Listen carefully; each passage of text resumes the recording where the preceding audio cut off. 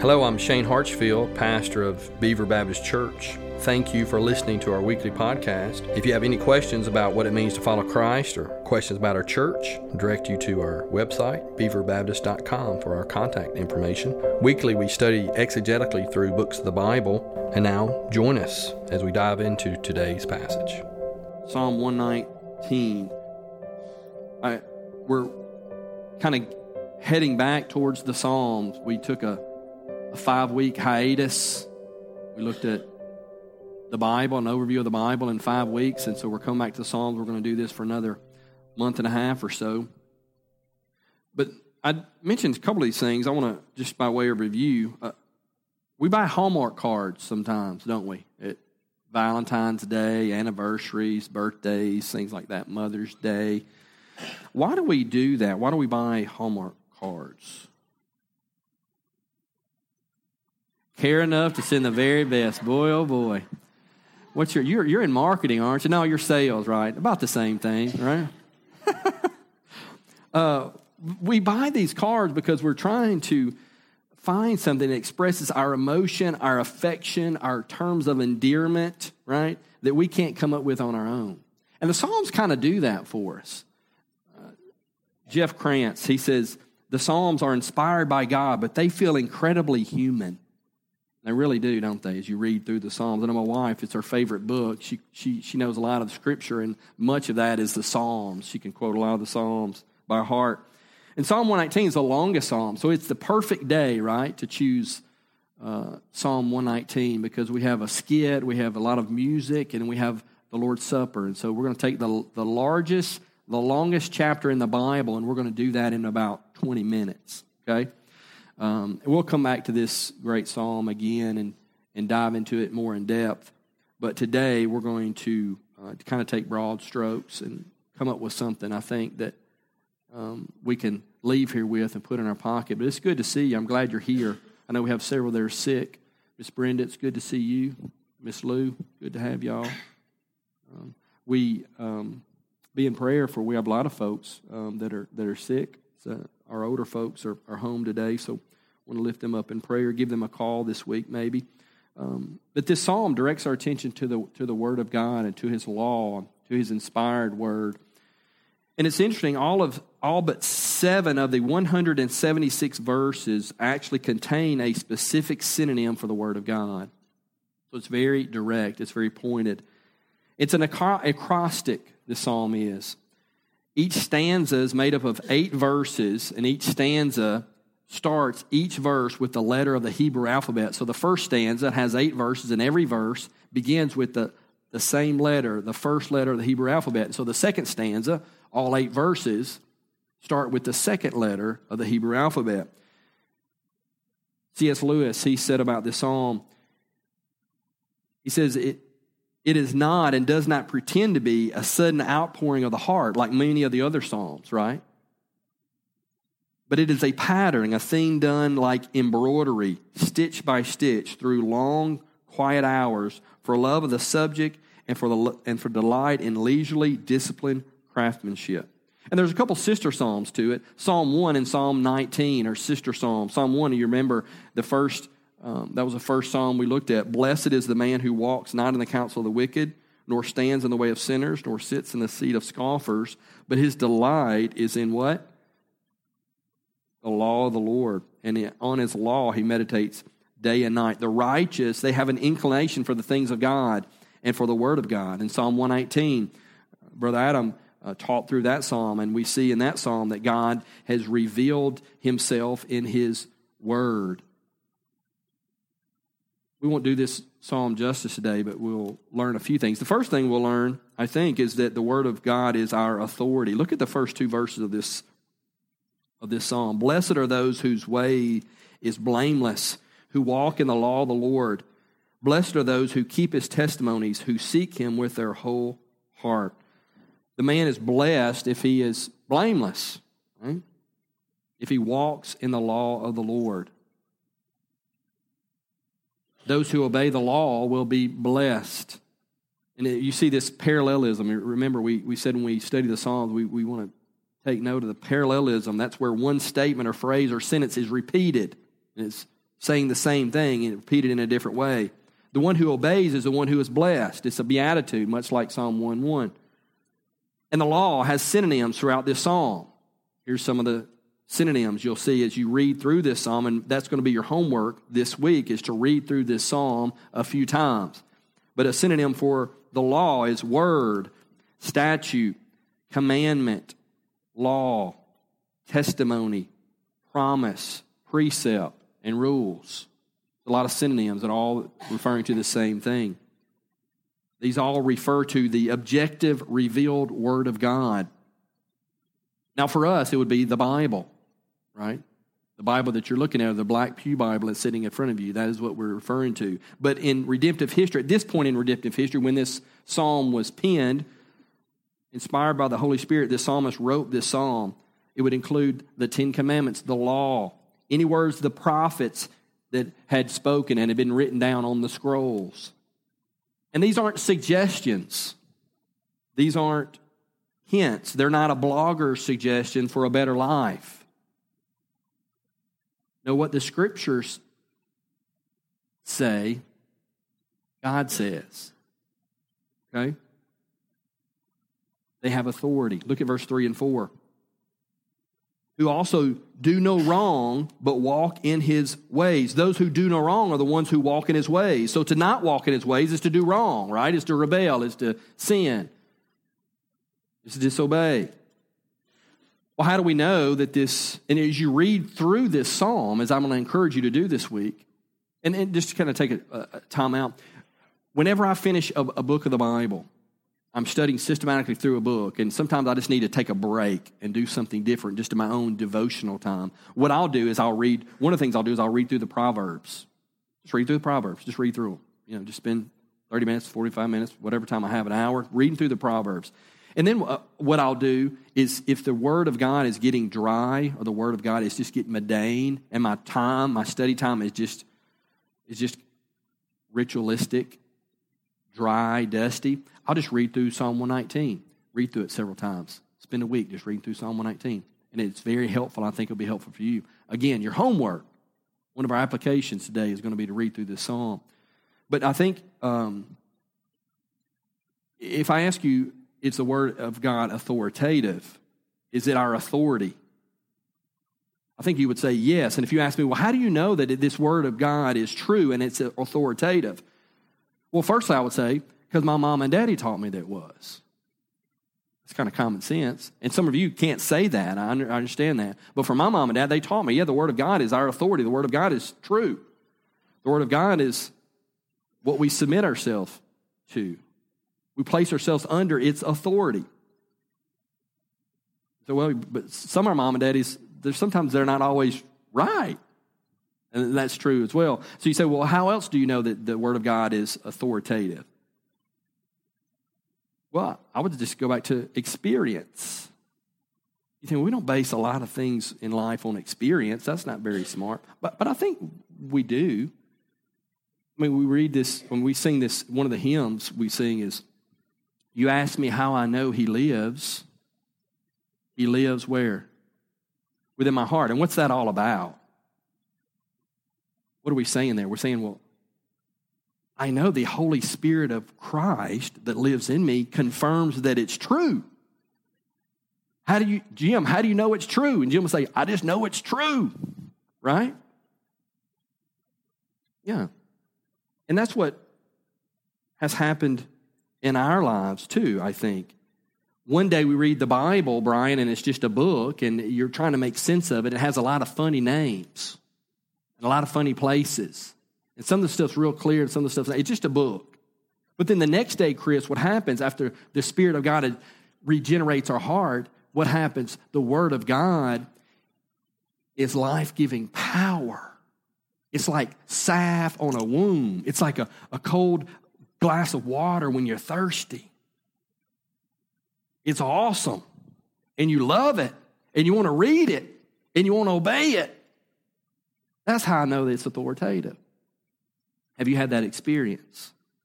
Look at verse 67. We're going to be all over the place. 176 verses. We're just going to be all over the place. So, verse 67, real quickly with me. Before I was afflicted, I went astray, but now I keep your word. Before the psalmist was afflicted, he was ignorant. He didn't know that this word was precious. He didn't understand how wonderful how wonderful God is, how wonderful the Holy Spirit is, how wonderful Jesus is, right?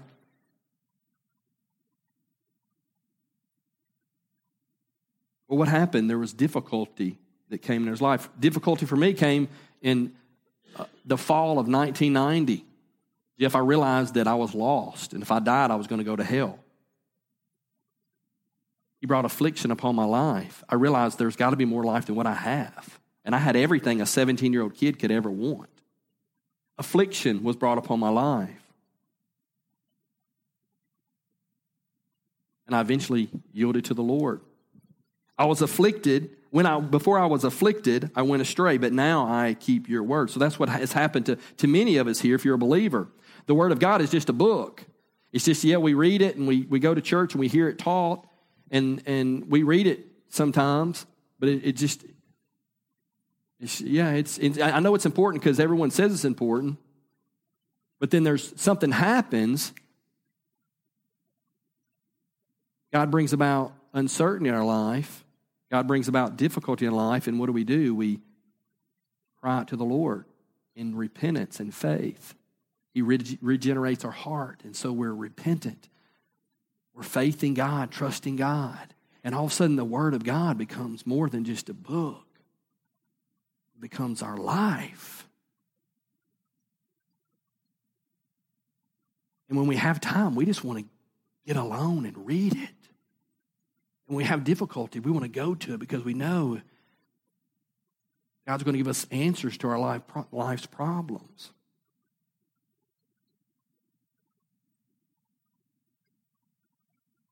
The commands of God in His Word are the will of God, and they should be obeyed. They must be obeyed. And if we read the Bible just for knowledge's sake, and I know for us in our Beaver Kids, for the longest time, we've been doing just Bible drill, just Bible knowledge things, right? In our student small group, middle school and high school, we've been doing Bible drill, going through the Old Testament chronologically and learning, who the judges are, learning the plagues, learning what God made on each day, right? Learning the 10 Commandments in order, just learn all this stuff. But we don't learn or study the Bible just for knowledge's sake, because if we do that, then it leads to spiritual pride and self-righteousness, right? And we all struggle with that. Stephen Cole, he tells of a pastor who asked his congregation, "What do you do with the commandments in Scripture?" And the elderly lady raised her hand and said, "I underline them in blue." Right? Well, God's Word wasn't given to us so we can fill our notebooks, but it's given to us to correct our sin. It is our authority, and we must obey it. The Word of God is our authority. Are we obeying it? Are we submitting ourselves to it? Can we say it has the final say in every area of our life? It's our authority, but secondly, the Word of God is our guide. We have to make decisions every day. How many decisions do you make a day? Hunter, do you know? Yes. A bunch. Come on, guy. Come on. And I don't know the answer. I mean, who knows that? That's a crazy question to ask, right? But I read this. Some sources suggest that an average person makes 35,000 choices per day. You know, how you come up with that? Well, I don't know. That's just what they said, all right? Just go along with me for a second, please. Humor me, if you will. But assuming that most people spend around 6-7 hours sleeping, some of you that may be more, that makes roughly 2,000 decisions per hour, or one decision every 2 seconds. Making a decision about everything, right? Right now, you're deciding whether you're going to listen to me or not. Some of you deciding whether you're going to fight sleep or not. I'm not going to call you out. Right? You might have had a rough night of sleep like I did. I didn't sleep very well. Look at verse 24. We're all over the place, but we're going to stay primarily right here in Psalm 119, verse 24. The Word is our guide. Your testimonies are my delight. They are my what? Counselors. Yeah. You have marriage problems? Who do you consult? Who do you ask? You talk to your friend, your mom, your coworker? Does He have a lot to say about our marriages and how we should treat each other as husband and wife? Does God tell us what he desires for us when we're married to an unbeliever? You bet he does. Look at verse 98 through 100. The word of God is our guide. Your commandment makes me wiser than my enemies. Verse 98. Your commandment makes me wiser than my enemies, for it is ever with me. I have more understanding than all my teachers, for your testimonies are my meditation. I understand more than the aged, for I keep your precepts. Yeah, have you ever heard this?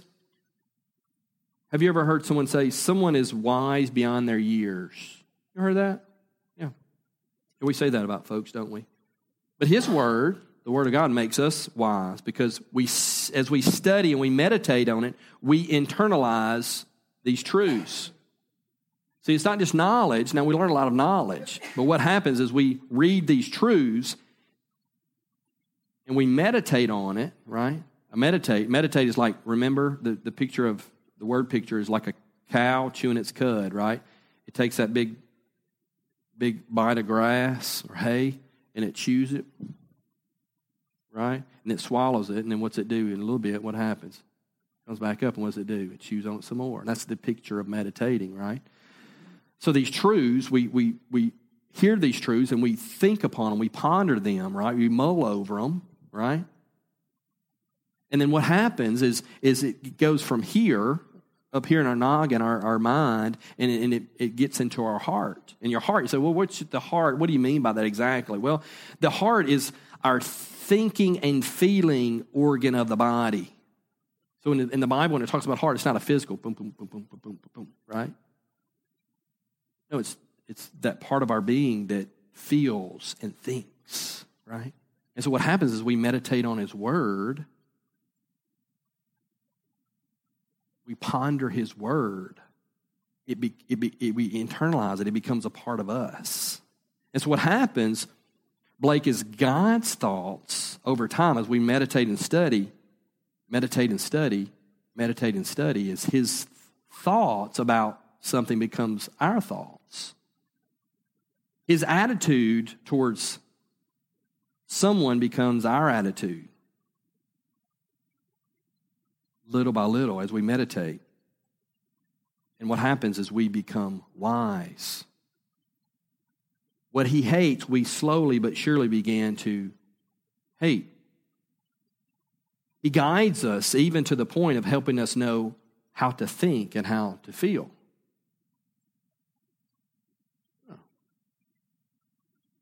I mean, you can describe this different ways. We talked about sanctification, becoming more like Christ, right? And that's happening in our lives, right? But it happens as we meditate on truth. Look at Psalm 119, verse 105. Familiar verse. You memorize this one probably. Your word is a lamp to my feet and a light to my path. God's commands, they're light for us, right? Lamp for the night, light for the day. His promises, they give us understanding.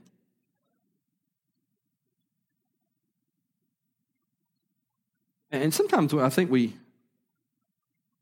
suppose that the Bible exists to give us real detailed instructions concerning things really specific, like what job to take, who to marry, where we live, what type of fabric softener we should buy, right?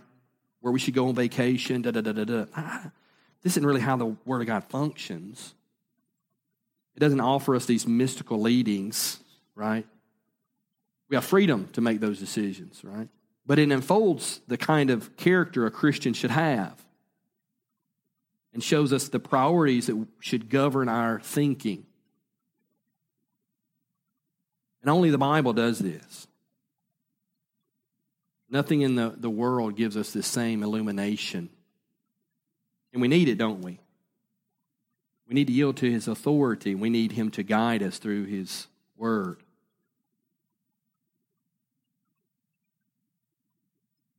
Don't say God is silent. I just don't know what to do in this situation. Don't say that if your Bible's closed.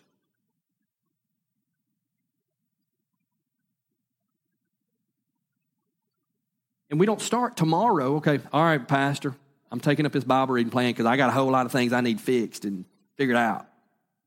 So I'm going to read, and tomorrow he's going to answer all my problems and get me on the right. It doesn't work like that either, does it? He's not a genie in a bottle, but he has given us his revealed word. And what do we have to do, Rick, is we have to open that word up over and over and over. And now we don't even have to open it up, right? Jim listens to it, right? Steve listens to it. Kevin, driving his big old 18-wheeler going down the road, he listens to the word of God, right? Yeah. But don't say, well, I just don't know what to do about this situation. If you spent the last 6 months negligent of his word, yeah, we need to read his word. It's our authority. We should yield to it. We should submit to it. We should obey it. And it is our God.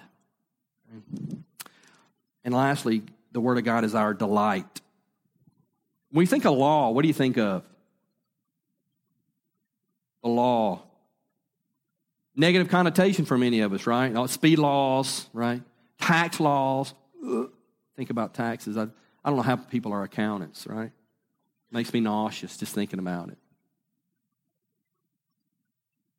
Sometimes law has a negative connotation. And the attitude, as you read through Psalm 119, this psalmist's attitude towards the law of God. Now remember, the law, it means, the 10 Commandments, but it's also his promises, right? His precepts, statutes, commandments, all of those.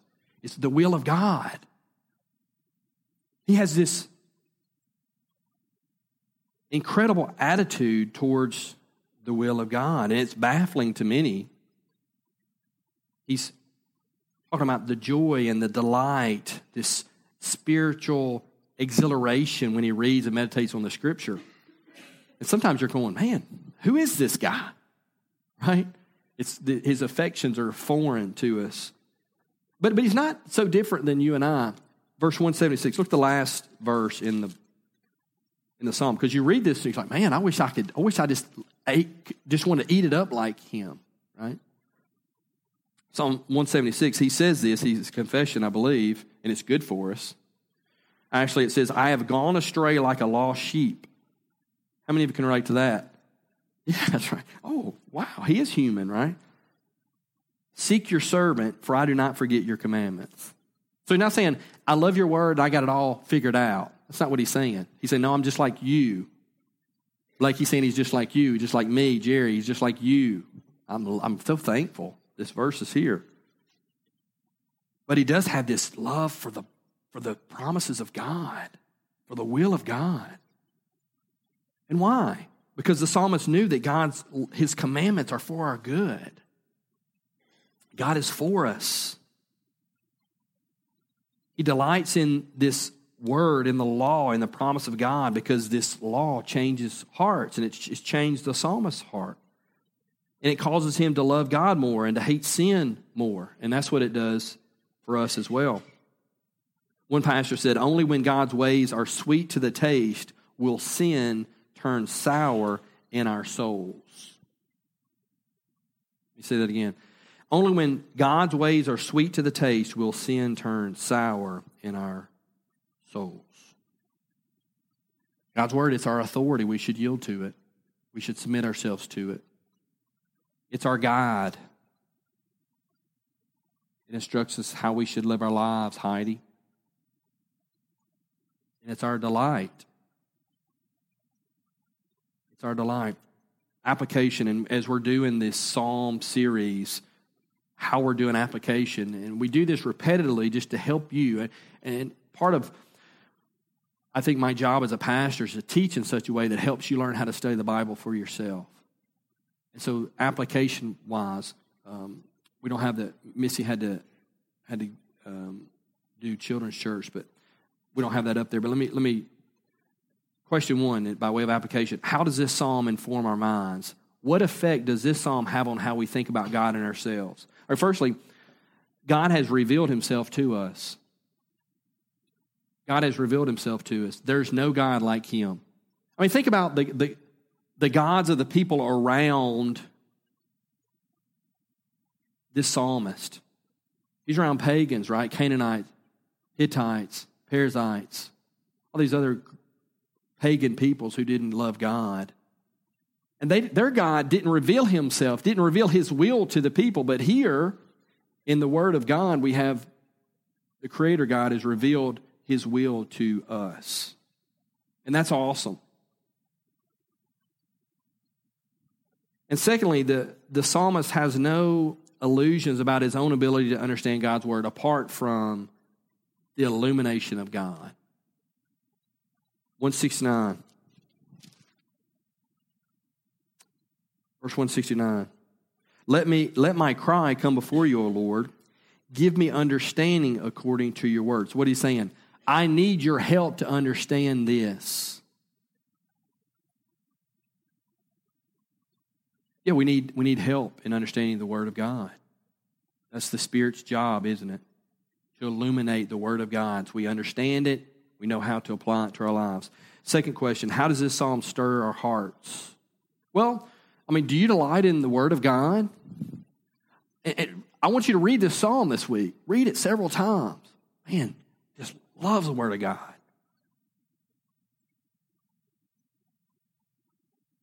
Do you love the Word of God? Is it your delight? Verse 143, trouble and anguish have found me out, but your commandments are my delight. Verse 72, he says, it's better than gold. Jenny read that quote by Bunyan. Verse 103, it's sweeter than honey on my tongue. Yeah, the Word of God. Is it the Word of God, is it your delight? And the third question is, how can this psalm, rightly applied, transform our actions and habits? How does this transform our lives? Well, I think if we don't delight in the Word of God, what's God's thoughts concerning His Word? You think God was delighted in it? I think so. If we don't delight in it, I think our hearts and our attitude towards His Word is not God's attitude toward His Word. And that's sin. So we need to repent and ask God, help me delight in your Word. I don't delight in your Word. I don't love it. I don't look for opportunities to read it. Help me repent. Help me have a desire for it. And then secondly, ask for enlightenment, right? Verse 18, you've memorized that verse. Open my eyes, that I may see wonderful things in your law. Yeah, we need to ask for that. Lord, open my eyes as I can see wonderful things in your law. And lastly, just by way of application, we just have to read it. We have to read it. I'm a husband, I'm a father.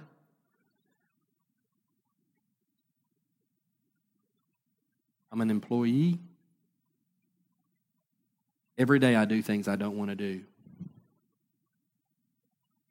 Being a believer, you're going to do things you don't want to do. You don't always feel like it. Sometimes you will. You'll delight in it. Sometimes you won't.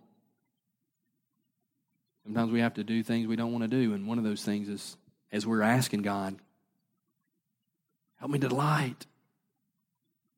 Tomorrow, you need His authority in your life, over your life. You need Him to guide you. You need to delight in Him and His Word. So read it, and read it. That's our application for today.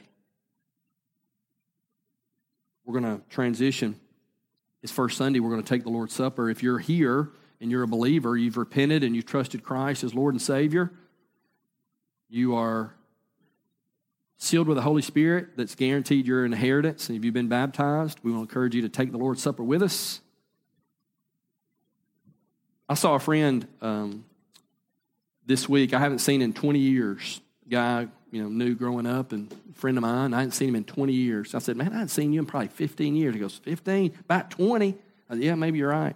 But I got to thinking about his life and remembering about our lives together and the experiences we had. And, as I reminisced, I would smile. I just kind of laugh some of the things that happened to us and some of the things we did and the experiences we had. And it was kind of funny. But then it was also bittersweet, Luana, because some of the things I thought about weren't so pleasant. They weren't so good. But it was good. I got kind of reacquainted with this buddy. And the word remember, as I'm reminiscing, I'm remembering about this buddy of mine that I saw and all the things we experienced together. Thought about the word remember in the Bible. We see them over and over again as God is constantly telling the Israelites, his people, right, in the Old Testament, under the Old Covenant, the Israelites, remember the promises I gave you, right? Remember the promise I gave to your father Abraham, to Isaac, and to Jacob. Remember the Sabbath. Keep it holy. Remember how I brought you out of Egypt. He says that over and over and over. Remember the Passover. Remember it every year as a feast. Remember how I fed you when you were hungry on that pilgrimage towards the promised land. I fed you manna from heaven. Remember how I gave you rock when you were thirsty. I gave you water from a rock when you were thirsty. Remember, God says, I'm a jealous God. Remember to have no other gods before me. So we see this word remember. And the problem with the Israelites is, what was their problem? They didn't remember enough, did they? But God in his infinite wisdom has providentially given us this ordinance, the Lord's Supper, to help us remember what God has done for us. And it's bittersweet, isn't it? Because today, as we remember, as we take this supper, no one does it like this, do we? No. We take it reverently and with humility. Why? Because we know we don't deserve it. We know that we've rebelled against the Lord. We've shaken our fist in his face umpteen times. Rejected his authority in our life time and time and time again, right? Yeah. We recognize that Jesus died, the righteous for the unrighteous. He died, and he shouldn't have. And our sin and my rebellion was why he bore the cross and suffered the wrath of God, the Father. And so it's and then we think about this week, right? Myself included here, of how we've lived our lives and haven't lived worthy of the gospel. And so it's bittersweet because we come humbly, right? Yeah. We remember being broken over our sin, that godly sorrow that led us to repentance, that godly sorrow, that brokenness. We remember that today. But it's also sweet in that we say, wow, God, your love is infinite. Your grace is wonderful. It's amazing. And because of what Christ has done for me, I stand not proud, right? We stand free and forgiven. We have joy, right? Yeah, because of what Christ has done for us. Not because of us, but because of what Christ has done for us. Thank you for tuning in today. Be sure to subscribe to our podcast if this message has been helpful to you. Again, if you have any questions, go to our website for our contact information, and we'll see you next time.